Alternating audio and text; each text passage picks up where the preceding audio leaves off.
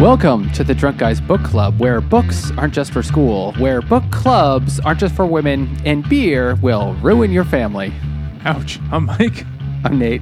I'm Jimmy. And we're the Drunk Guys, and this week we are reading our Patreon book of the month, and this one is The Glass Castle by Jeannette Walls. And starting with a beer. Anyone want? I'll start with a beer. Oh, go for it, Nate. You go for it. Let's all start with a beer. Fuck yeah, it's kind of the Fuck theme. it. This You book know is what? about drinking. This book is about family. Dysfunctional alcoholic father. So, my beer. This is a good one. This is from Treehouse Brewing, and it's called 8 because at least at one point in the book, the main character is 8. Yeah? Yes. Fight me! It's their 8th definitely anniversary happens. IPA. It's a double IPA. It's 8.6% alcohol, and it's a really nice double IPA. Very good. Doesn't live up to the hype that Treehouse has, honestly, but I don't think anything actually could live up to the hype that Treehouse has. So it's really quite good. You know, I have to admit, I did look at the list of beers, and I saw that beer, and I thought of the exact same thing. And my beer connection is almost as bad as that. This is from Other Half. This is called Southern Hopolistic, because at one point, they lived in the South. And then And to to hop out of town Did often. they? Yeah, they did. They live in West Virginia. That's like, yeah. That's it's kinda literally the Mason-Dixon. Yeah, you know what? I think it counts. But didn't they also live in, was it Arizona or New Mexico? That's the south part of the country. Yeah, southwest. Their All right, lives this are is heading a south. This is a double dry hopped India Pale Ale, 7.4% by Other Half. And Does in this not book, you say- see how the other half lives. So Yes, you kind of Not do. well. Which things gets us haven't to, changed, Jacob Reese. You failed. how is it? Is it lovely? Oh, it's good. It's very nice. This is my last one. Well, mine is of a similar vein. Not really. This is from Big Alice Brewing, and it's called Behold True Sorrow. I think you can guess why. It's a Schwarzbier. Oh, It's they have a 5% different word for alcohol. them in this book. Yes, they do. They do. Yes, they do. They have their own section of town. Schwarz is Yiddish for black. It's German also. Well, also German, but like where I live in Queens, So this is a Schwarzbier, which I guess is like a style. It's a black lager. Black lager, yeah. It tastes exactly like that. African American lager. Yes. I don't. If you've ever had one or have heard of one, you can guess what this tastes like. They tend to be on the light side. How strong was that? They're like 5 or 6%. 5%. Yeah, they're light. They're kind of watery because they're lagers. It is. Yes, it is. Yeah. They It's not might bad. they might have a little of that burnt coffee flavor to it. Yeah, it's definitely exactly as you described it. I don't know how much variation is allowed within the style. But German styles tend to be way more delicate Rigorous, because of the Reinheitsgebot, or the fucking unpronounceable collection of phonemes is. The German beer purity I heard law. 11 umlauts in that word. Yeah, that you can't, German beer is only made with water, yeast, barley, and hops. So all the beers that we've ever liked would not fly there. And they Well, tend the to... Germans are generally a very accepting people of differences, and It's accept, like, we Oh, like yeah. everybody except those people. All right, so The Glass Castle was really popular fucking book, sold like 3 million copies or some ridiculous shit. Published in 2005 by Jeannette Walls. It's a memoir about growing up in the worst family that's ever existed, at least since the Manson family. Like it's out. it was kind of contemporary with that, wasn't it? Yeah. So I had to look up. I didn't do any research into the book before I read it, and I was like, this feels old. Some of it, like some of the shit that happens, like this couldn't happen in recent history, and it takes place largely in like 1968 to the early 70s. No. And they are comically poor. It's like I'm surprised. Comically strange. And just it's an insult to dysfunction. I'm surprised at one point the dad wasn't wearing a barrel. Like that's how poor they are. It really just felt like American Angela's Ashes is what I got. It was 100%. I actually have a physical copy of the book. Oh, you fancy boy. There was I read the audiobook. Okay, it literally says that's a verb. Walls has joined the company of writers such as Mary Carr and Frank McCourt, who have been able to transform their sad memories into fine art. So Who the fuck is Mary Carr? I don't No know that idea. author name. Is that she was poor. Henry Ford's daughter? Is that Karr? It is. She wrote a book called The Liars Club, which is about her shitty childhood in the 1960s Texas. I'm sure that was a great, great story that I'm glad I won't have to read. I mean, this is a whole genre. This whole thing of like memoirs of growing up, Destitution. poverty porn. That's what it Yeah. really is. You know, just Kinda. look at how terrible it is. And I have to say, reading it, I was like, man, like everyone, my brother and I, we will talk and be like, remember this weird thing about growing up? I'm like, our parents were fucking not cool. That was not okay, whatever that was. And looking back, I'm like, they were like the fucking Cleavers / Martin Luther King Jr. compared to these parents. Like, man, did these people do a terrible job. So it made me feel Yeah. great about my dysfunctional childhood. It was yeah.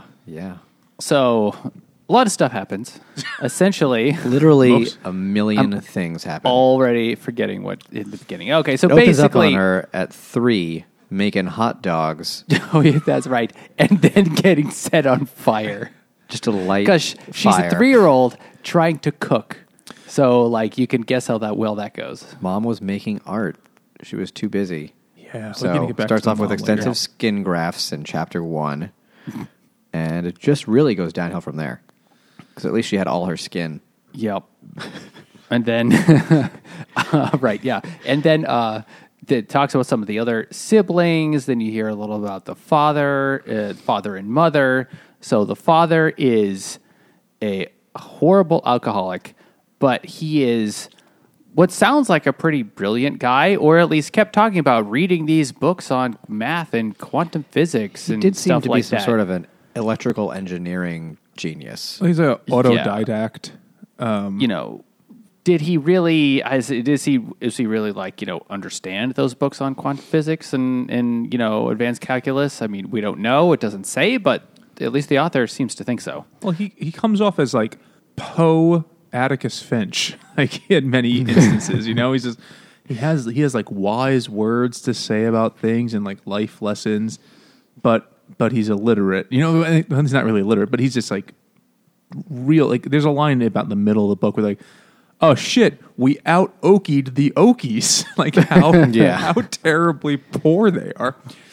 And he's always I got the sense that he was a smart dude who thought he was like 100 times smarter than he was. That he thought he was some misunderstood genius who just needed like the right seed money to make his machinations come through. And he was just a big bullshit artist most of the time. Yeah, I think it was definitely partly that. I think he actually was far smarter than someone in a situation usually is. But I think probably the drinking and the just kind of being a weird, like anti everything about the world guy got in the way of that. Like his inability to just function as even a borderline member of society. And he openly disdains everything about it. He's like, I've got to be out in the woods, shitting in a bucket, which they do a lot of. Or like living in a car for years at a time. And yet the story of how we met Rosemary, who is the mother. Mary. Yeah, it's 2 words. It's very strange. So she's classy. Her and her brother Oregano.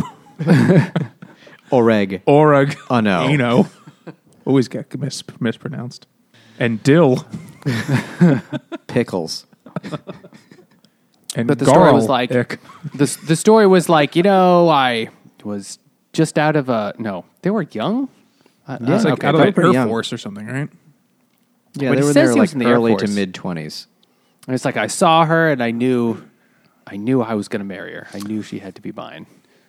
And like said it right away. Oh, you're going to marry me. She had lipstick on or something, right? Wasn't it? Yeah. She only wore And lipstick. somehow No clothes. Nope. That's why he's like, I'm going to marry her. And then she's also Waxes. quite dysfunctional in her own way. Oh, yeah. They're like So- snowflakes of dysfunction, just It's- uniquely awful. Yet, and they somehow found each other, and somehow It's like a shit Well, gravitational pull. I just was listening to our episode on Silence of the Lambs right now. And it's like, man, this would be a good time for another reappearance of the beer dream team. Those two. So they end up together. Let's go through the gist of the plot quickly, and then we could analyze the characters, because if we'll get hung up on them. So basically, the first half of the book or so is them going from one location to another, where the dad will get a job for a little while, and he is he just fabricates a job history, credentials, just lies. And then since it's the 1960s, they're like, that's cool. What, you're an electrician and you're licensed and you have a doctorate? Okay. Oh, you left the PhD certificate somewhere else? That's fine. So he just keeps getting hired to do jobs, and then he'll be good for a little while, and they settle in somewhere. And the kids describe it as if they're settling in somewhere nice, because it's not their car, or it's not like a shack, but it's evident that it's really pretty terrible and depressing. And the kids don't have shoes, and they literally do not have beer shoes. for that. I have a beer also. This Let's is drink called them together. This is called High Top, because I bet they would have liked some high top shoes. Yeah. This They is my lament their worst episode they- ever. Sometimes they actually talk about how much they hate having to wear shoes when they're young, because they're so used to not having them. They felt they were like it was like a whole family of the girl from Where the Crawdads Sing. Yes, except they could read. They weren't just Swamp Nell. So this is High Top from Finback Brewing, and I didn't want this to go bad in the fridge, so I was like, I'll find any reason to drink this today. This is a double dry hopped IPA with Mosaic, El Dorado, and Mandarina hops, which I've never heard of before. And it's 7% alcohol because it's only a single IPA. And it is fucking great. A lot of citrus flavors. Excellent IPA. You have a beer, Jimmy. I think this one's brought by our patrons who we have to shout out after this. All right. So get the list ready, thanks, Nate. patrons, for this one, because this is for the kids when they're going to a new place, and it just, even though it sucks balls, it feels like home. This is Feels Like Home from Artifact, which is, what the fuck is it? Artifact Cider Project from Massachusetts. The can has a weird texture to it, it looks like flannel, It looks like a but it doesn't feel like flannel. But That would be a strange Made with real for a flannel. can. yeah, and it's cider, because that's what they do. And there's also a part later on when they're in Phoenix where the creepy homeless guys want to get in cider. Yeah, because they refuse to lock the doors because Holy shit, that was because they don't have air frustrating. conditioning. Yeah, we'll get there. This is pretty good. It's cider. It tastes like cider, and Is doesn't it feel like is home. it I don't know what a to do with anything. lumberjack or Scottish themed cider? Why does it have that flannel print on it? Fuck if I know. Maybe because you have a flannel blanket at home, which these kids probably had one blanket between all of them. When they get to the Welch, that is what they have. 5.4%. So it's basically juice. I dig it.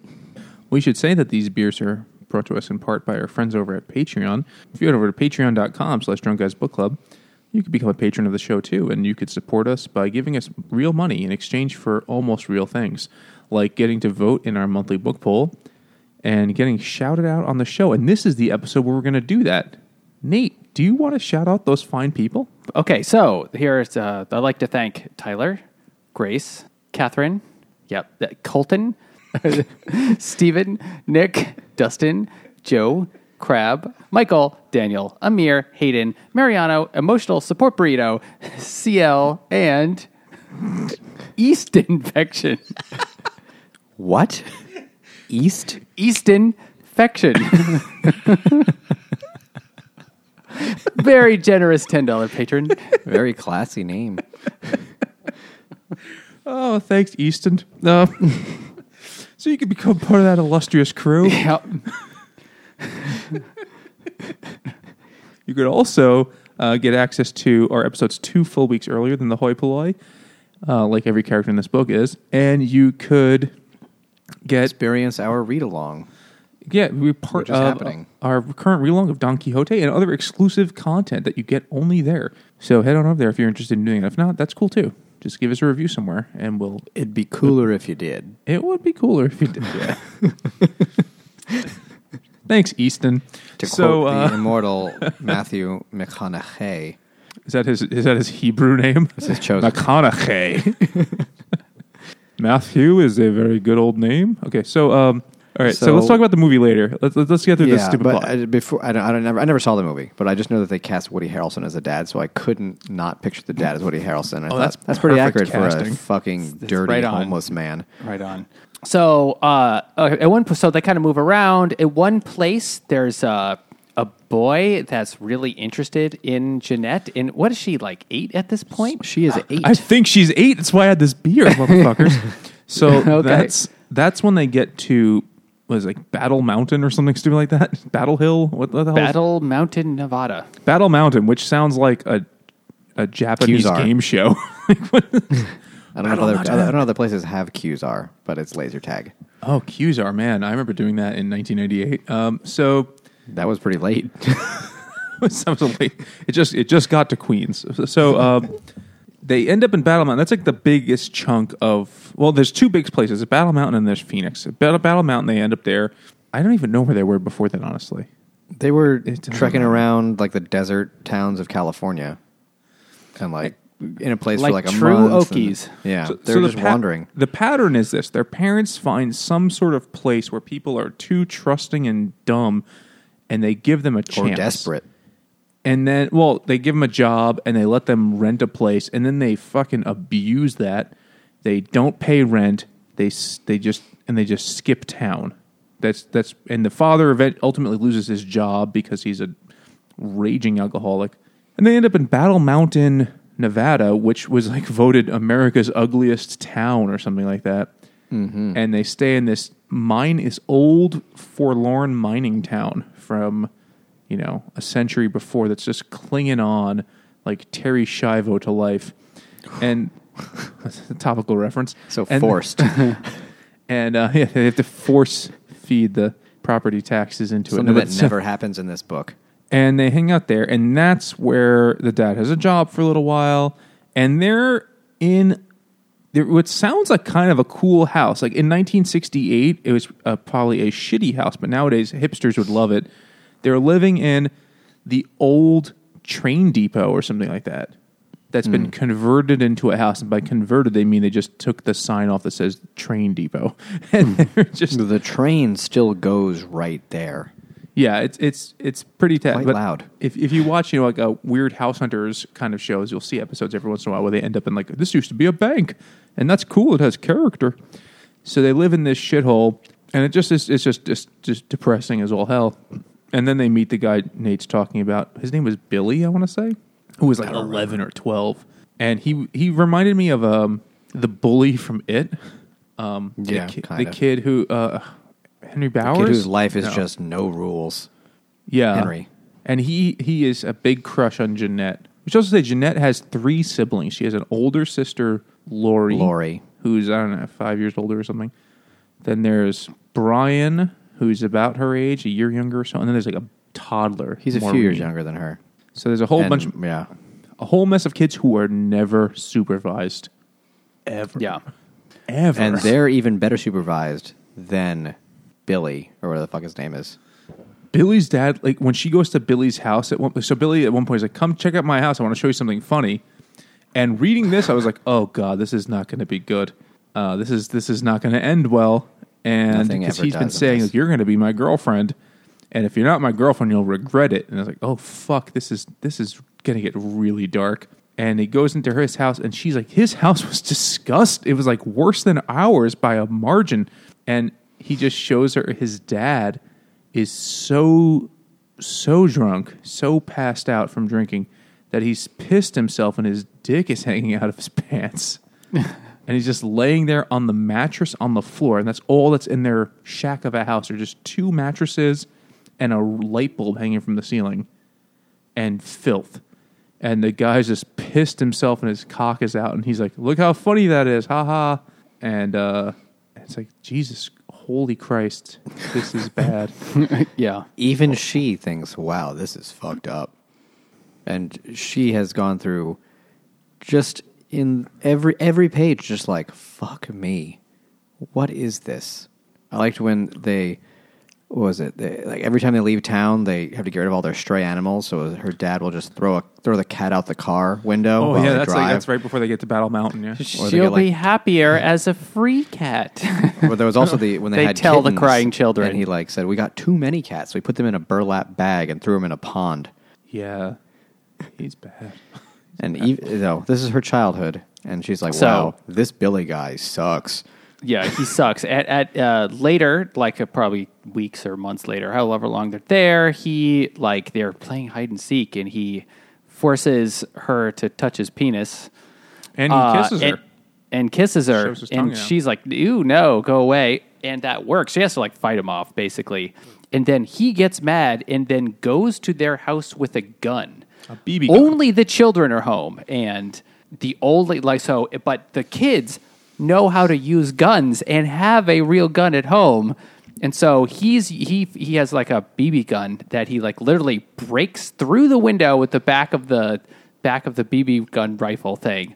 I'm shoots Jeannette, and then the older sister literally takes out the real gun or gives it to Jeanette's the best or shot. it was Jeannette. Jeannette. And then Jeannette starts shooting at him, and so he runs away. He gets halfway up the road, and she takes another couple of shots at him.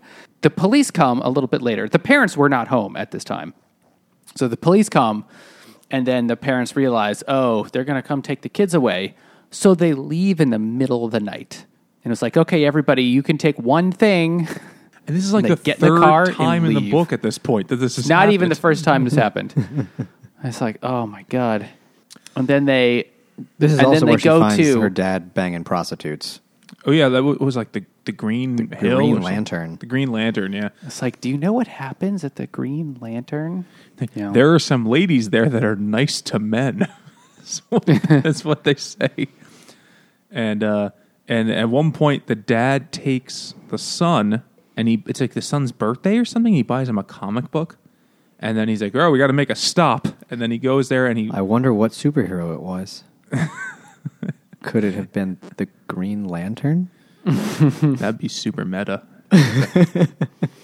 But actually, they were at all fisting. a 1968 Nevada whorehouse, so it was more like the Green Discharge. But he takes him into the waiting room, and then he goes and bangs the whore, and the kid just reads the same comic book 3 times because dad's got stamina, and then comes out, and then the lady's like, "Oh, what are you reading?" And then she can't even read the words of the comic book. The 7-year-old has to sound them out for her. And then the dad gives the comic book to the whore. And he's like, "That was my fucking present, man. You got everything in that deal." We should also mention, we haven't yet, that the kids are all very smart. They're That's all weirdly super intelligent. They're all reading well above their age level by far. And they're she does her homework in binary because her dad says math is too easy. And teacher's like, "This is bullshit. I don't know what these are. These are commie numbers or something." And makes her redo it. But the kids are all fucking smart. Weird little savants. Well, throughout the whole book, Yeah, the father taught Jeannette how to do the math problems in binary just to make it harder because she can and she's smart enough, and she accidentally turned it in binary once, and the teacher was like, "What is this?" And it's that's, and gave her a 0 or whatever because it's that's not the assignment. well, this is a trope of a lot of these kind of stories that the neglected kids mature faster, which is a real thing that happens. Kids were Because the ones forced- that don't mature don't write books about it. That's a good point. Yeah, but kids, if you force children to, they will mature in many ways. They will not mature in a good way, not emotionally, but they will. They can be more responsible than they're usually asked to be, but it's not good for them. Yeah, their emotional development is fucked, but they will. They'll survive because that's what we're fucking, born to do. They spend a lot of the book telling their parents you need to do this, you need to get your shit together. And it's telling the mom doesn't work because she's an artist, and she just has to paint. But she has a teaching degree, and several times she relents and goes to get a job, and then suddenly they have food, and they don't have to shit in a bucket. But she just acts like it's the worst thing in the world. She sulks like a child, but she also steals whatever food they have often. Like she'll eat the margarine. Or no, Jeannette eats the margarine in the fridge because it's all they have. And the mom's like, I was going to make bread. It was we don't have anything none of the other ingredients. I was like, well, if we make it, then I'll just have to eat it plain. Like, we're not gonna make it. And so she says, the mother is a big suffering fetishist, whereas suffering makes things better. It's what makes life beautiful. Also, the mom is a shitty artist, not just because she never makes it as an artist, but at one point, the school in Phoenix says the oldest daughter needs glasses, and they're like, we'll pay for the glasses, go get glasses. And then the mom puts them on, and she looks at her own paintings, and is like, whoa, holy shit. Whoa, okay. And then she takes them off, and they're like, how do they help? She's like, did it make you see better? She's like, I saw differently? Which is... She said they'd always wanted her to wear glasses when she was young, but she said, if you have weak eyes, you just have to keep working at it. And it's like a muscle. Do eye curls. How it works. Just reps. Do more reps. Fucking ridiculous. Eye reps.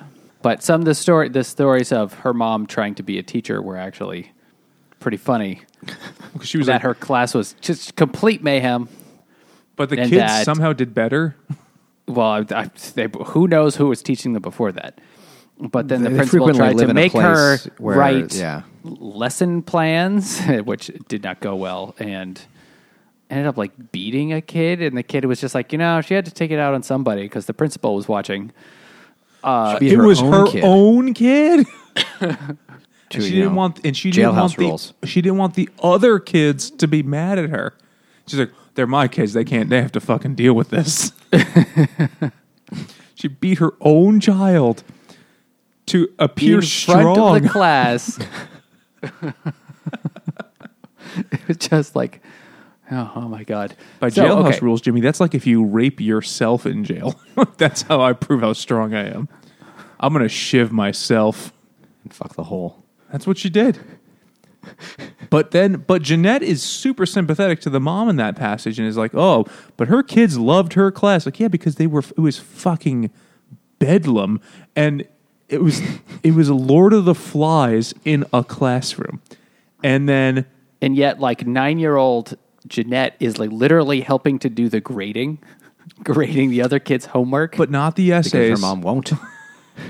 Yeah, but not the essays because she just put a check at the top of those.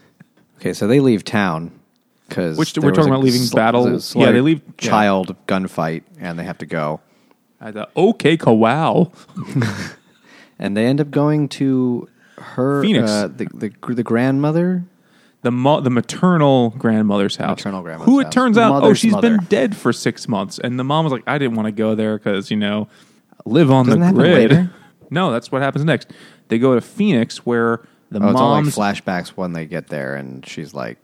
They always end up fighting. You learn about the grandmother a little bit earlier, that the grandmother was constant come live with me, and you aren't taking care of your children, and you're a degenerate, and I have some money.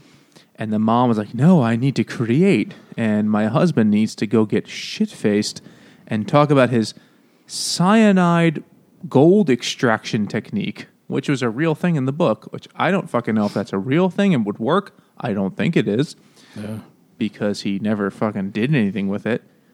And they find out, they're like, oh, we're so desperate, we have nowhere to go, we have 11 cents, we'll go to grandma's house, but she died, so we'll just get to live in the house we inherited. And they go to Phoenix and take this big house. It was and it's a nice house. It was 14 rooms. Adobe. It had walls. It had Photoshop? Yes.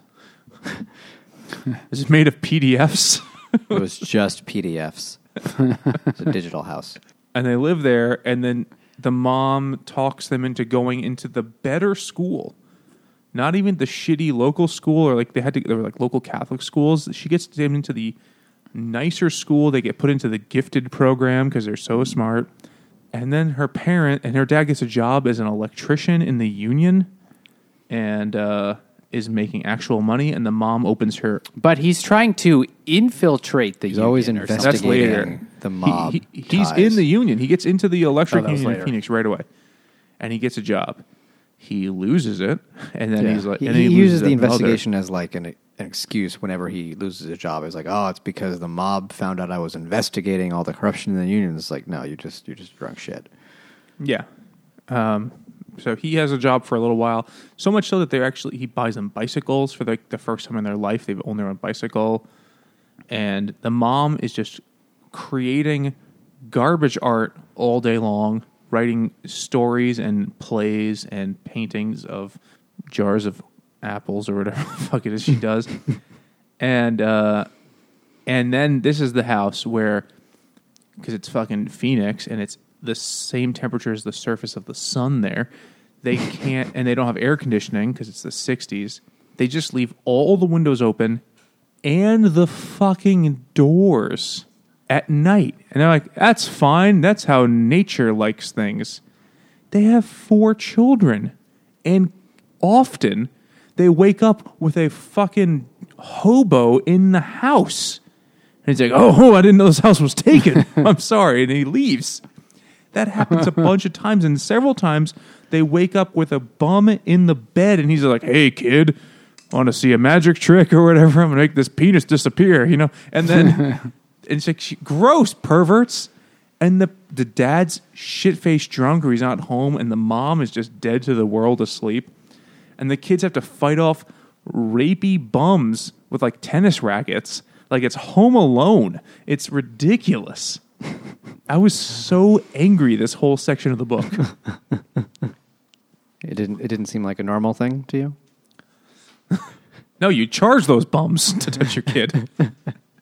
And that's kind of not even the saddest part of this section, because when Jeannette, for her 10th birthday, asks her father, so like her father asks, what do you want for your 10th birthday? And she's like, well, I don't think you can do it. I don't think you can do it. And he's like, when have I ever let you down, kid? And then she goes, yeah, right. And she thinks like, oh, well, let me not answer that question. But then she says, I want you to stop drinking. And he tries. He ties himself to a bed locks himself in a room for days trying to get over the addiction. And He does. He stays clean kind for a of few works. months. I really wanted to get a bottle of delirium tremens for this part of the book. He does have the shaky hands afterwards, He's got the DTs. which is great for an electrician. Well, he's at this point he's already lost his job. Yeah, so I guess it doesn't matter. He's just sitting around. I thought another sad part in this part of the book, a sad You part mean here, every part? a highlight or a low light was when the oldest daughter gets glasses and they're going home. She's like, "Can you see the leaves on that tree?" And they're like, "Yeah, that's what trees have." And, and then she's but all of them are like individuals. Like I could. And then the sister sister's like, oh. breaks down crying because for the last 8 years of her life, she's seen the world through a fucking bottom of a Coke bottle. She also realized that her mom's art sucks. She probably knew that. She's been seeing nothing of the world, and she's also the oldest kid, so she's the most aware of how horrific their situation is. That part made me really upset to read when the daughter just starts crying, and the rest of them are like, weird. Hey, you gonna finish that margarine? They don't even care. They just move on because kids don't fucking know. They have no idea what's going on. So eventually, another thing frustrating here is that the house is riddled with termites and cockroaches. Yeah. And their solution, the mom's like, no, we're not going to use poison because we're going to kill the termites with poison and the cockroaches, and that'll poison us. It's like, this was the 60s where they had legit fucking Agent Orange shit for your cockroaches. house. You would... I remember when I had to get a termite treatment for my house a few years ago, and the guy was like, "Oh, it ain't like the old days where we used to have whatever," and he rambled off some stream of letters and numbers, probably. Drinkable asbestos. Yeah, it's just an atomic asbestos. Like you just obliviate the house of pests. They could have killed all that shit, and it was like 1969. It would be like $11, but like no, we have to learn to live with them. And so they have cockroaches the size of toddlers crawling around their houses. And just every day they just grab the nearest cast iron skillet and try to kill as many as they can. It's protein, baby. And she said you could just swing at them without really aiming because you're bound to hit some. There were that many. And then the termites, they're literally just feet are falling through the floors of the house. And the dad's like, I know what I'll do. And he uses beer cans to patch it up. Brilliant.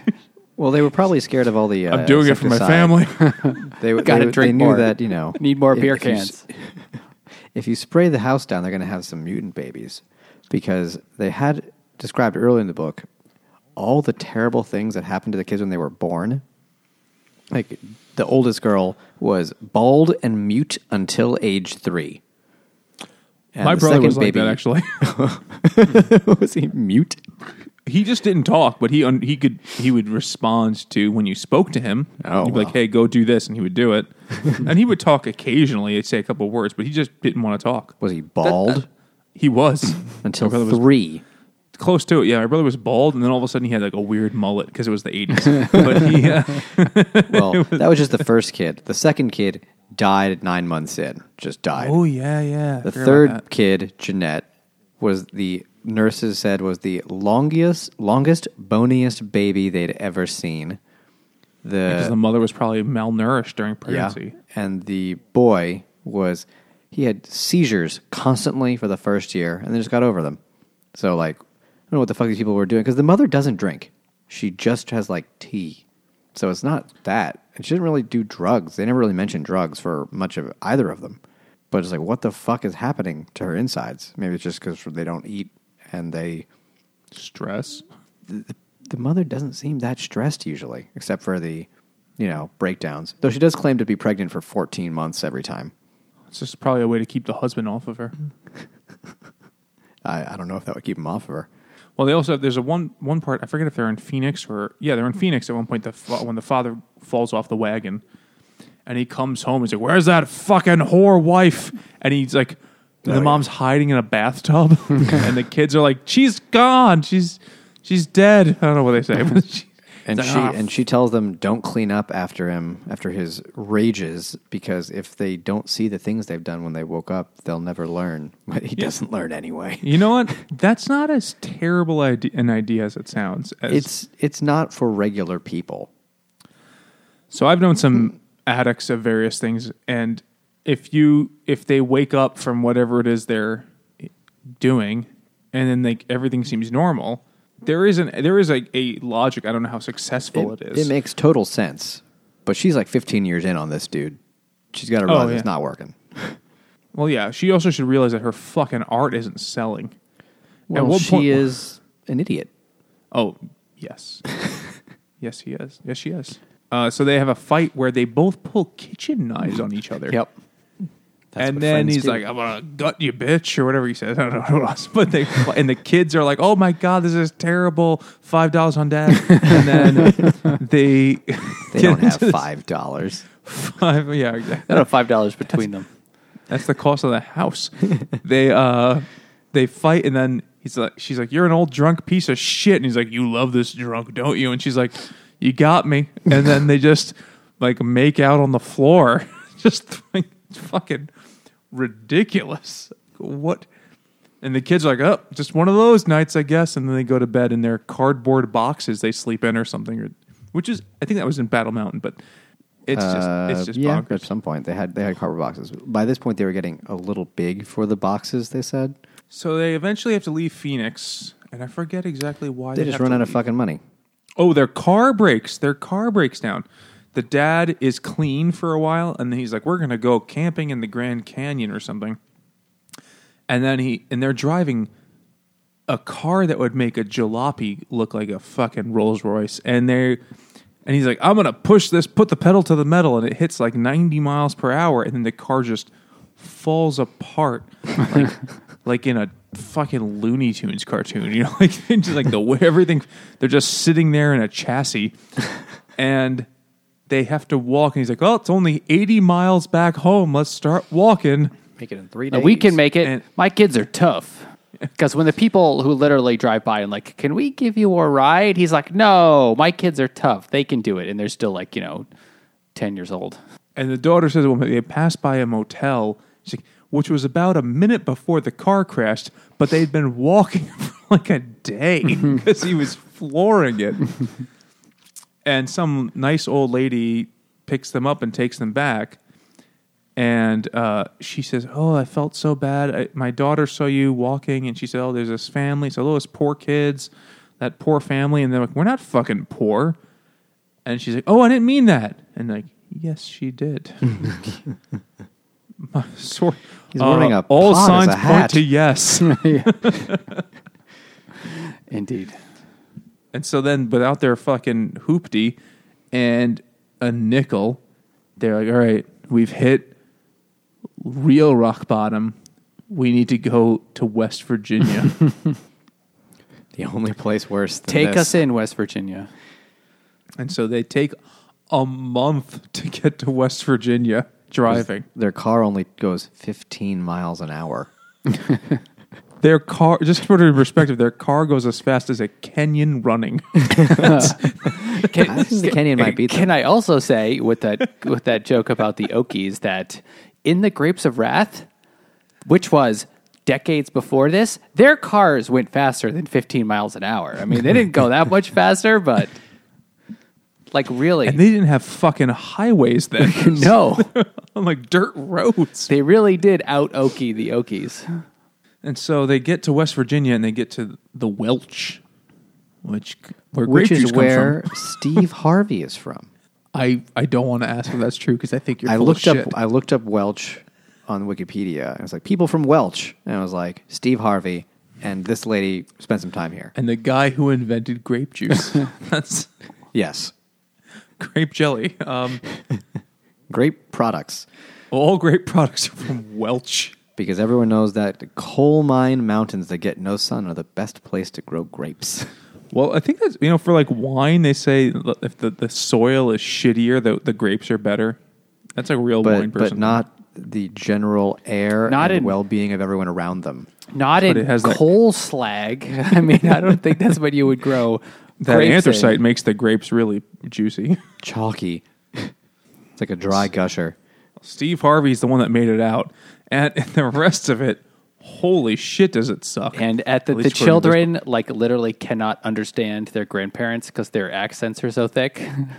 when they go to the principal of the school, and the mom sings this whole long story about how he had to leave. We don't have birth records, but my kids are so smart. And he's like, "Hood haba hid haba." And then I'm like, "Oh, what? Pardon?" And she's like, "He's asking you how to multiply 8 by 6." And they're like, "Oh, it's 56, sir." And she's like, "No, he doesn't understand you either." So they get put in sped class. They get put in the special ed class for slow learners. And so throughout the book, all the teachers are terrible, which is probably true of the 1960s. If any story I've ever heard from an adult in my life is true, the teachers were just impatient and they beat the shit out of you if you weren't smart. Well, they mentioned that a lot of teachers that they had gotten in the schools there hadn't finished high school themselves. Yeah, on the Welch, I mean, Because they It's- literally couldn't get any teachers. Because who was around the with a worst college place in the degree world. to actually who would stay there? So yeah, their teachers were really bad. And then but the teacher says, some people, the first day of school, when the kids show up, she's like, some people think they're better than the rules, and they don't have to do what the rules say. Like, they don't need to have birth certificates. What do you think about that, new kids? Like, what? They're also shit-talking them because they came from somewhere else, even though they were objectively poorer than everyone, even in Welch, West Virginia. Where they're like, look at these California people.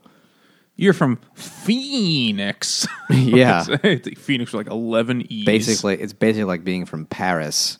Highfalutin Phoenix folk, huh? So the other kids like beat up Jeannette because she's special, I guess, because she's new. Children, yeah. It's the three black girls, and the girl's name is like Denisha. Yeah. I'm glad you said it because I wasn't sure. I was gonna. Is it Denitia? That doesn't sound right. I'm gonna Sounds guess like an it's Indian Denisha. name. But she eventually wins her trust by getting a dog to stop harassing a poor black kid. And so her friends become just the black girls because none of the white girls like her because she's poor and new. And her they jacket don't like had her. no buttons on it. No buttons. I like And that she part. only where had she's like 3 dresses that she wore every day, and they never bathed. they got or to once a bathe. week. I remember it was 4 inches of water that was heated up on the stove For And- all of them. for all 4 children. That's an inch each. Jesus Christ, that is horrific.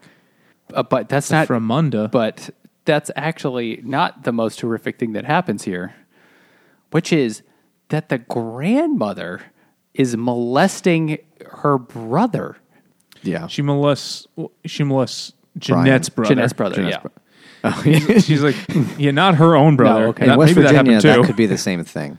That was her husband, actually. It's not molesting if you're married. But That the was brother, law. she's like, your pants are ripped. And he's like, okay, I'll take them off. She's like, no, it's easier if you just keep them on. It's a quick hand job. I like to watch. Job work. And then the way it's phrased is, she was kneading in the front of his pants. She's like, are you making like a sourdough out of that dirty child's cock? She's just kneading it. Yeah, and constantly shitting on Jeannette for spending her time in African American personville. African American personville. Yeah, Because you don't want to be known as an African American person lover. yeah, that would that would be bad, and it was bad in this town. Well, at one point she's like, I'm walking over here. I'm walking to see my friend, and the uncle who is like too dumb to drive a car. And to have teeth. Or yeah, who needs those? They just get in the way of your moonshine. He was like, "Oh, I'll give you a ride. Where are you going?" She's like, "I'm going so and so's place." Like, "Oh, never mind. I don't want my friends to know you're going there because we need to make sure we feel better than those African American people, so we don't want to associate with them." Do they move into the house before or grandma after also- the uncle starts It's trying after. to feel her up in the shower? Yeah, that was And after. by shower, I mean pot of water they pour. Also, the when the grandma is trying to give a hand job to the 8-year-old boy or whatever, the oldest sister steps up and she grabs the grandma, who is like a morbidly obese Jabba the Hutt West Virginian. It's basically The Hills Have Eyes, but they all have all their eyes. Or can I just say it's the grandma is a hill that has eyes and no teeth. And she's like, let's just all calm down. And then the grandma smacks her. And then they just get into a crazy slapping fight. Is it, at this point, the mom and dad have already left town to go back and get their stuff in Phoenix, and they end up not really being able to get any of it. They get But nothing. they're gone for like a month again. They go and they're gone. And the kids ask them, do you think they're coming back? And they're like, I don't know. And they chase the parents out of town until the parents hit the highway. And they're like, fuck off, kids. See you eventually. And then they get into this fight with the hand jobs and the granny and the smack fight. And then the grandma's like, that's it. You can only stay in the basement of my dilapidated shack house, which, by the way, they had a second floor. But because of termites, no one had been on the second floor in a decade because they were afraid they'd fall through the floor. And by basement, it's really just like some wood in the mud hill and like a door. And she won't give them coal, even though that's the whole purpose that they're fucking there in West Virginia. She won't give them coal to heat the basement. So they all huddle under one blanket. Or in they bed. go out and they like search for coal that had like fallen like off of people's Which was coal carts. exactly In Angela's fucking Ashes. Angela's Ashes. Yeah, exactly. That's precisely what Like, happens. how often does this happen? And then in Angela's Apparently Ashes, they're which poor is, a of lot. course, Ireland in the 1930s, people in Ireland are like, holy shit, oh my God. But West Virginia in the 60s, still happening. And probably the 90s and now, yeah. Quite. Okay, guys, we're taking way too long to like get through this. All But right, there's plow just so through, many yeah. crazy things. So, after a while, another crazy thing is finally the kids kind of get a little bit older, and then Jeannette is like much more aware of what's going on, and then she tells her mother to leave her father so they can at least get welfare, because the father's like, I'm not taking any of that government money, but the mother won't. Said it makes you weak. Yeah. But they eventually Jeannette like has this plan where she's like, now that she's in high school, her older sister is going to finish high school and Jeannette's in high school. They're like, we're going to move to New York City so we can like go to college and stuff. And they work for like a year to save up money so that they can like actually, the kids can go move to New York City. And the dad steals the money. He's a nice guy. Yeah. He had a plan, I'm sure. And He then said. And they also find The mom a is- diamond ring on the property. And instead of selling it to, like, you could buy a new house with this ring, mom's like, no, I'm going to keep the ring because self-esteem is more important than food sometimes. Like, that's not even the most crazy thing. So the mom also was a teacher again at this point, so they could have some money, even though the father's just like taking all the money and spending it on alcohol. She goes to And don't forget whores and whores, Nate. probably. The mother goes to a teaching seminar, teacher college kind of thing. Certificate renewal thing. And then comes home and says, you know what? I quit teaching. I'm just going to focus on my art. And at this point, it's literally like the kids are like, okay, well, I'm going to go do some babysitting so that we can have some money coming in. Somehow managed to get the sister move to New York City, and then Jeannette also moves to New York City and like finishes a year of high school there so that she can go to college. And the high school, the West Virginia high school guidance counselor is like, go away to college. Why would you do that? Ever leave this Why would you place? Why would you want to leave West Virginia? You don't like soot? And then eventually, so she starts to goes to New York. Actually, gets a college scholarship, I guess, because I don't know how she Because she paid. has no money ever. Yeah, but college was also much Negative money. cheaper at this time. Yeah. So much cheaper that you could actually Seriously. go to a good college for A few practically thousand a nothing. year. A few hundred a year. Yeah. Well, they mentioned like her final What- year is like it was like $2,000 of tuition that she had to pay, and she was going to Barnard, so it was cheaper than now by a little, like What a do you tenth. think her parents' credit score was? They, I'm sure, Purple. were one of the entirely unbanked people who they do not have a credit score. They probably don't even have an entry in any of the credit scoring agencies' things. Well, I don't know how it worked 50 years ago, but the parents they figured out a scheme at one point. Oh, wait. They would- yeah, that's right. They would deposit someone's paycheck at the bank, and then both parents would go. Like one would go to the teller, and one would go through like The drive-through. drive-through ATM. They'd both withdraw take money out at at the same time. Because it was 1970, it didn't happen instantly. And All the they'd beep overdraw. boops had to get to the outside. That's how computers work, right? Which reminds me of this joke I heard where a guy said, "Oh, I went into a place and said, free credit score test," and I went in there like, "Oh, you got 100." Man, I didn't even study. You know? Like, dude, 100's terrible. That's the worst score we've ever seen. You're gonna have to pay $50 for the test, though. And he's like, "Oh, I'm not gonna pay that. You should have known that when you saw my results." But like, they clearly ran that scam on every bank in town, or at least that's what the story is. And in Welch, that's a guy, The bank. the guy with the most chickens. So they're all living in New York slowly, and then eventually the Brian moves to New York also because everything sucks there, and he does the last year or two of high school.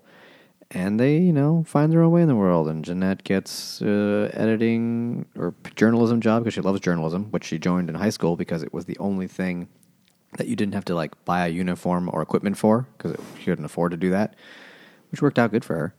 and everybody's doing pretty okay. And then, of course, the parents say, we're going to come. But this is years later. And so the parents are living it up, homeless mostly, sometimes squatting.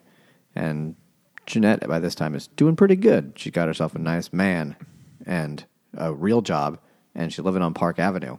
And her parents are dumpster diving. So this is actually the opening scene of the book when the older, successful, newspaper journalist sees her mom on the street panhandling. This is the very beginning of the book, too. Dumpster diving. Yeah, this is the opening thing before you know anything else. And it's like, what do I? And she was like, I was ashamed. I couldn't tell anyone. I saw her and I saw my mom digging through the dumpster, and I ducked the other way. Exactly. I couldn't. You should told the cab, take me home. Yeah. I don't want to.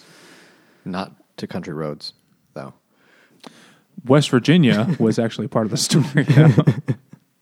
And then at the very end, so Jeannette gets a very successful job, marries some guy who clearly has a lot of money, and then one of the very sort of second to last thing is second to last thing is the father, after years of living in New York and with the mother and father literally squatting in abandoned buildings, they can somehow, through the other squatters, convince the city to just let them stay there. Okay, you own this abandoned building now. Great. Sell your apartment to $1 each. Yeah. All right, fine. And the city lets them stay there, but then the father dies. He gets it doesn't say what. He gets tuberculosis. He gets sober and gets better. And then he moves upstate to get a job someone has gotten him. But the mom makes him move back, and he starts drinking again. And then he dies because he's been drinking 2 quarts of liquor a day and smoking 4 packs of cigarettes, so he just dies. Yeah. But then at the very end, the mom is, that's bad for you? I need, yes. My brother, my brother just passed away, but I want to purchase the property that he inherited from our parents. It's like, well, how much do you need? So I own this property, but I want to keep the other half in the family. How much is it? $1 million. It's like, wait, Mom, you are owned this whole time $1 million worth of property? And she's like, yeah, but I want to, I guess I want to keep it in the family. Her parents always said, always never sell land. And it's like, you had $1 million fucking dollars this entire $1 million in the 70s, your children 80s at this starved. You got groped by winos. She still wears the ring. By grandparents. She's still wearing the ring she found in the dirt. Fucking holy cock. And she's very disappointed when Jeannette won't borrow it from her boyfriend. Husband at that point.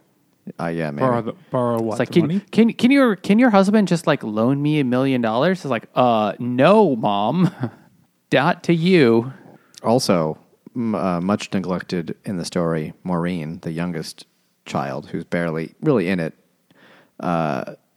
She gets into a fight with her. She was always the hot kid, the young pretty girl who was got along well with and hung out with all the other families in West Virginia. Moves to New York eventually and just, doesn't do as well and stabs their mom and goes to jail. And then she gets out of jail and moves to California, and they don't see her very much ever again almost, except, in the epilogue where they say, oh, she's going to come back and visit. I guess the ending is just that it's not really an ending because she just, is writing a book about her life and she's not dead, so it's not over. But she's got a new husband. And they have a nice place upstate or outside the city, and they got a nice thing, and they're all hanging out. And her brother is a cop now, and everyone's happy. And her mother is still a fucking homeless lady, but she's living it up, being basically like a homeless version of who the fuck is the Miss Frizzle, kind of the magic school bus lady. Yeah, just like this on her own magical journey where she can only see these things happening, and yeah. And that's the end of this story. And it was a journey. A journey. It was. So we picked this, the patrons picked this book because we wrote, the poll was books about fucked up families. And this one won. And yeah, that's what it was about. I had read this 4 or 5 years ago. I don't remember any of it. I mean, it was the details don't matter as much as the gist, yeah. right? We joked our way through it, but reading it, just sitting on your own reading it's fucking harrowing. Yeah.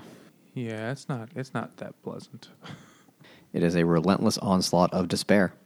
And I guess the title, we didn't mention the title, is... We should talk about that, yeah. The dad's always talking about how he's a fake engineer by trade. He's going to build them this magic house that he's always talking about out of glass and electric solar cells for power. They call it the Glass Castle. And it's like, oh, I found a way to build it. It's like, okay, cool, let's look at the designs. Like, oh, here we're going to do this. And then, for decades, like, oh, yeah, I'm still working on the designs and how to build it. And, it's basically just, I guess, a metaphor for how everything is never going to work out and life is just despair and suffering. Well, I thought there's a passage when they get to the Welch, and after the grandma kicks them out, they get their own house. It's like the little house on a little Hobart Street or something like that, where there's a giant rat that eats their sugar. Just this A rat the shithole. size of a fucking Possum. badger. Yeah. But at one point, the kids are like, you know what? Let's help Dad get started on this glass castle. And they start digging the foundation. And they're like, well, we don't know how big to make it or how square with shit. We'll just dig a hole. And They because spend the weeks parents, digging this hole. and the parents are so poor, or really also so bad with money, that they have not been paying the county tax collector, trash collector fee rather, that eventually does we'll just dump all of our trash in that hole you dug. And but that's the foundation for the glass castle. It's temporary. Don't worry, I have a plan. Which is dad code in this book for I have no plan. And then they dump all the trash in there. Mm-hmm. And then later they have to enlarge it for more trash. Which I thought really was symbolic of the whole book. The dad has been spewing literal garbage the whole time. He's saying his promises are trash. He is a fucking incompetent and incapable person. And then the kids have to basically dig the hole for dad's trash. There we go. Exactly. It's hard. It's weird because it's like a memoir, so these things really did happen. So there is some symbolism in it, but then you realize oh shit, this has really happened, and you can read into it. If it was like a fiction book, you're like, I see the symbolism, but it works out either way. It's just it's fucking so bizarre that it just was literally a metaphor. Is that right? Symbolically real, but the book suffers from the same thing any memoir does, where you're like, wow, it's amazing. You remember that conversation word for word from 1969. And you remember wow, everything you said when you were 3. Who'd have thought you made yourself sound really snarky or pithy or whatever? It's a novel. It's a memoir. But we have to, there's a bit of license taken with a lot of the scenes, I'm sure. Mm-hmm. Yeah. Though I'll say Angela's Ashes gets criticism for romanticizing being poor. I didn't get that from this one. Though for a lot of the book, they were happy-ish. She wasn't criticizing her parents. They were yeah, they did this weird thing, but they were still good at this. It took a long time for the kids to realize. Yeah. Eventually they do. Even by the end, when her dad dies, she's just she's not angry at him. None of them really are, except maybe Maureen, who stabs their mom. But the others are just that's who they are. It is what it is. We got out, but can't change them. And I don't know if they don't blame them, but they haven't cut them out and swore them off or anything. So it's weird. Those are some forgiving children. I guess just people are complicated. I guess, but man, holy shit, were these parents awful. So I gotta say, I found myself thinking about the book, things that I realized that's kind of a sexist thought. So the dad, horrific alcoholic. And you're like, okay, yeah, that happens all the time, it seems. And then the mom just made excuses for him. And I was like, what the fuck is wrong with you, woman? Those are your children. Why aren't you taking care of them? And I realized that was kind of unfair to say it's her fault. It's her job to fix it, that her husband is a total dysfunctional, useless partner. I mean, she was also just completely incompetent. Not that, dealing with that situation is easy at all. And what do you do? But man, if she'd been on her own, she was just as bad. was she even trying? I guess she was trying a little bit. Like she was trying to, sometimes when she got paid, she was trying to hide the money from the father. But she also hid it from the kids, and like when they were hiding it, like it would still largely just disappear into bullshit. And they found her like eating a candy bar under a blanket so they wouldn't see her eating it. Like she was just as shitty, just in different ways. yeah, Like the dad was a drunk, but he didn't like smack him around a lot. He wasn't like that kind of drunk. So they were both just shit. They were both just bad people. And, but you still end up kind of being like sad when he died. And I was like, oh, they still liked him. And he still was like a charismatic, witty dude. He was just a shitbag. Dad, Yeah. It's still her dad. I mean, there are people who their parents are downright abusive, and these ones are pretty close, if not certainly in that camp. That still maybe miss not their parents when they're intentionally gone. exactly, but abusive in the like neglect sense. Just so neglectful. Though they were all, above average when it came to school stuff, and they didn't get that from school. Yeah, but they sat around all day and they just read the books they had around, and Well, they the talk dad about that. Her was a dad would smart have guy. the dad would make them argue points and like learn how to think things through and how to have debate and like how to express yourself and shit like that. Like he was, it was kind of a it was not a traditional learning environment by any means, but they did okay. Was it ideal? Absolutely not. But it could have been worse, and that's saying something considering how bad it was. I don't know. I mean, I guess it didn't romanticize it, but it didn't read like she was bitter at all. No, I was surprised by that. Because that's like the thing people do, right? They're like, "Oh, how terrible was my childhood." She kind of was pretty even-handed about it, I thought. Oh, yeah, Like, she's a terrible. journalist. She was a gossip column journalist. yeah, or still is maybe. I don't even know. Oh, now she's very wealthy. She doesn't have to do shit. But she did a gossip column, and then she wrote this book, and people were like, "Oh my god, that was just tremendously bad." My god, it's impressive how terrible. And you lived, and you're illiterate. I don't know. I enjoyed the book. I did. I liked it. I just thought I was angrier reading this. Maybe because I'm a parent, but I was just so angry at her parents the whole book. Like, what the fuck? They're just making excuses for their bad decisions over and over again. Like, no, we can't lock the doors against homeless vagrants who want to rape children. It's hot. Like, they would just, Yeah. Oh, okay. Oh, yeah, that makes sense. Like, Oh, I don't yeah, know if you're you've right. ever been to Phoenix. It's so hot. I'm sure it is. Although not at night, really. So I don't know. Though some Or, nights. I've never been in the summer. Just in the winter when it was so hot. It's that just her parents just made excuses for things. Like they wanted to be, I feel like the parents wanted to be like, oh, we're very principled people.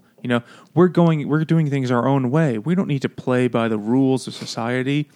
Yet they fucking accomplished nothing.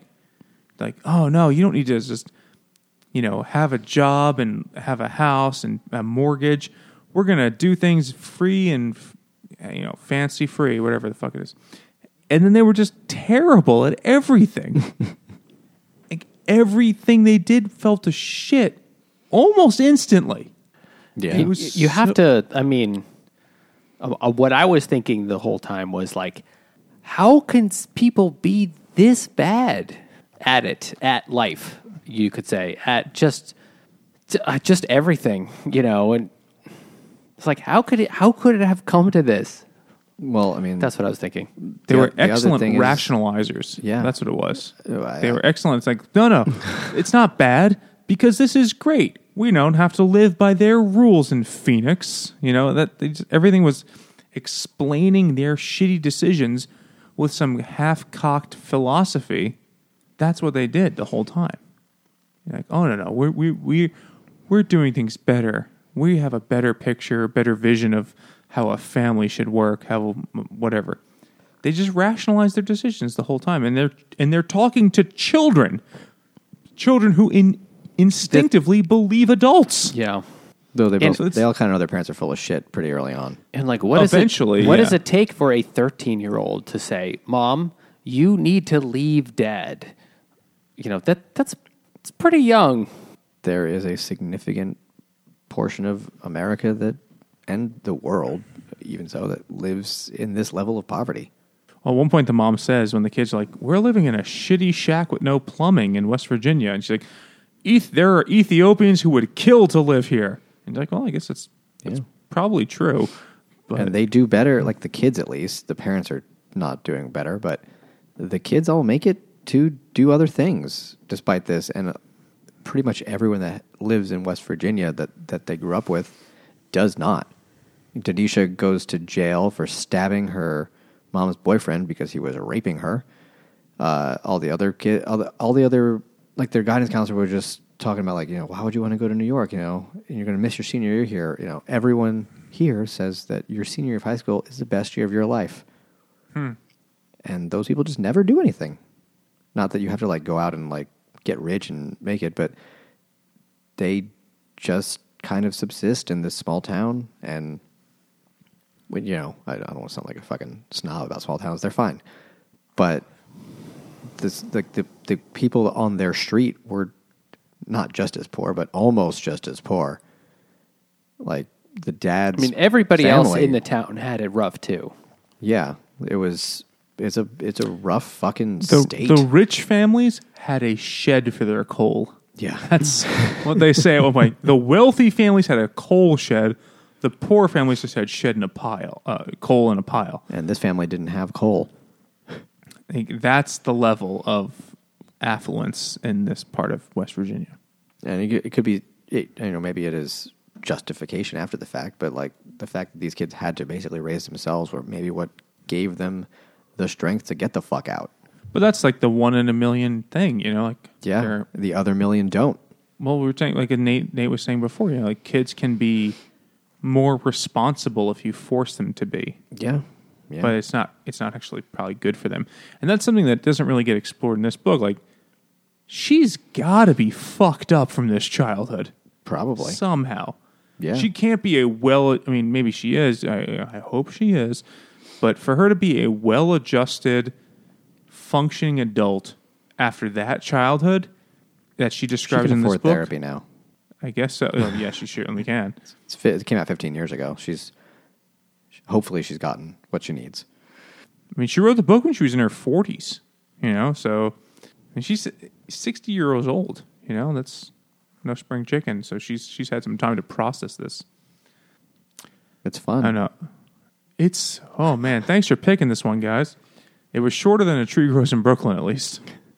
I love this book. It is a brutal, relentless nightmare, but It's fascinating. it's incredible. It's fun read. I enjoyed reading it. Yeah, it's you could laugh if you weren't so horrified. It's easy to go either way on that. There are funny parts. Yeah, It definitely. is. There's It's just humor like in it. comically poor and inept. I just think her parents are the villains of this book. Yeah, in a way. I think they made decisions. Now, some decisions, like I'm not one of those people who's like, addiction is just a weakness of will, but they made decisions that were so selfish and so short-sighted They're both incredibly selfish. that they really hurt their children and jeopardized. And then they're like, children don't need supervision. We live in an age today where children are over-supervised, but kids were like, let's go wander around in the deserts of Nevada for fun. That's cool. And the parents like, just be home before dark. Like, they were outrageously inept parents. I just was so angry throughout most of the book. Anytime the parents were doing shit and trying to explain themselves, because young children, will believe what their parents say. We're like fucking programmed to do that. And these parents took advantage, and I don't understand for what. What did they accomplish by doing it? Got through the next 5 Did they minutes. enjoy their lives? Did they think that was success? There was one thing in there. I wrote this one down. Was when she she once said to her mom, just like, what the fuck are we doing? And she said, I'd broken one of our unspoken rules. We were always supposed to pretend our life was one long and incredibly fun adventure. Right. So I remember that quote. It was after she ate the margarine when there was no food, and her mom couldn't make the bread. Theoretically, That she couldn't have made any. No, she couldn't have made the bread. Hypothetical bread. Good band name. Or racehorse. The parents were just selfish cunts who had a bunch of kids, and they were like, those kids will be fine. We're going to go on our own adventures, and those kids will be there, and sometimes we'll pay attention to them. Yeah. Fuck those people. That was terrible of them. Like, oh my God, I can't be angry enough. Who should read this book? It's a fun read. Yeah, it's interesting. Fun's a bad word. It's an enjoyable read. It's not fun. It's despairing. It's an enjoyable read. Yeah. I think, Nate, I think everyone I'm sorry, I cut you off. Another book that's actually very similar to this is, because it's in the same genre, is called Educated by Tara Westover, which I read in the past year or so. I kept reminding me of this book, or that this book kept reminding me of that, and there are a lot of similarities, but it is kind of a different thing. That is not about poverty so much as it is fundamentalist Mormonism and mental illness. But also, that's a great combination. My favorite thing. It's like everything that happens in it is like, holy shit, crazy, but it was just still fascinating. And it also gives you a sense of like, oh, thank God that I don't have to deal with that. Yeah, like this. Also that this too. And But that, anyway, this and that are like kind of like you should read it because these things happen. As I said in the previous episodes, like you read it and you're like, oh my God, life could get so much worse. And I think this is the comment I made when we read Beloved. It was like, holy shit, life could be so much worse. With Virginia coronavirus like 5 going hours on from and here. everything. But, oh my God. Yeah, Whew. if they had the pandemic, these kids would all be dead. Or they'd be Oh, immortal. the black lung. No, I think there is an element of that. People look at these kind of stories as a way of like, oh, there but for the grace of God go I. And thank goodness it's, that I think people feel that. Well, I don't think it's the only reason they read them, but it's you also, do feel that it's reading like, the book. wow, okay, I thought I had it rough. That is, definitely one thought. But it's also like, well, how do you teach somebody empathy? Or how do you, essentially what you get from these books is there's always somebody worse off from you. And by really like living their story, through the words, through like sort of like what their thoughts in their head, you get a sense, you start to really understand other people in a worse situation in a way that, you can't even really get from a movie. And I hear there is a movie of this, though I have not seen it. I have no interest in seeing it. I haven't seen it. I don't think people thought it was that great. I don't know why, but it's not important. The book is better because so much of it is like inner monologue and explanations, and it's just not. Yeah, I don't know. Like, how you can also see pictures of like a dirty kid. Be like, yeah, they're dirty. Hot. Yeah, that was a movie with Cheese Larson. Cheese Larson was it. And Woody Harrelson and Naomi Watts. She was the mom? She was the mom. If my mom was that hot, I'd let her neglect me. In this book, I was imagining the mom pretty much, even though at the end she's like, I'm 38. Like, fuck, that's so much younger than I thought she was going to be. But I imagined her as, who's in my head, she was Professor Trelawney in like that, like the weird, without the glasses, but like that level of like frizz and just madness and chaos. For a kid born in 1960, having a parent that's 19, that's not actually that crazy. It wasn't that crazy. That's pretty standard, actually, in 1960. Yep. That's still pretty normal in a lot of America. Yeah, absolutely. Especially in West Virginia. Now that John Denver's gone. But, well, now that John Denver's gone, not everyone just can be pregnant whenever he just walks by. There's a lot less kids. most of his seed left on a jet plane. Somewhere high in the Rocky Mountain. Oh, fucking Jesus Christ. Well, hey, we're getting to the end of this episode, so the country roads take us home. Who should read it? Honestly, if you like memoirs, read this book. It's a great read. You will feel bad. If you don't have bad feelings, then you're a sociopath. I think everyone should read this. I think it's short, it's readable, it's well written. It's relentless. It is the Appalachian Angela's Ashes. There is never a dull moment. Yeah. I think it does kind of romanticize the poverty-stricken childhood, actually, but I don't think it's possible to not in this kind of a format. Yeah. Like You can't just write, we were sad every other sentence. Yeah, it's going to end up being a little artsy sounding for something that was so terrible, but it's a great read. So if you're into that kind of thing, then you should read it. I think that's my vote, at least. Tell us what you thought. Send us an email to drunkguysbookclub@gmail.com. Follow us on Twitter at drunkguysbc. Or go to Facebook and Instagram at Drunk Guys Book Club. And if you've listened this long, why not leave us a review? Just For each lump of coal you can find along the side of the road, as long as it's 5. Just don't wait till your family has to run out of town from the bill collectors. Or the police from when you shot a kid. Had a kid. We're not judging you for that. And if you're into the Patreon thing, because you have more money than this family did, head on over there and you can give some of it to us. If We're you not have as poor as them. anything at all, it's more than them. If you are in debt, you have more than them. They have some sort of negative money. It's like a black hole. You quantum. can't get out of it. Quantum debt. Oh, that's a good band name. That's the band name for a bunch of accountants.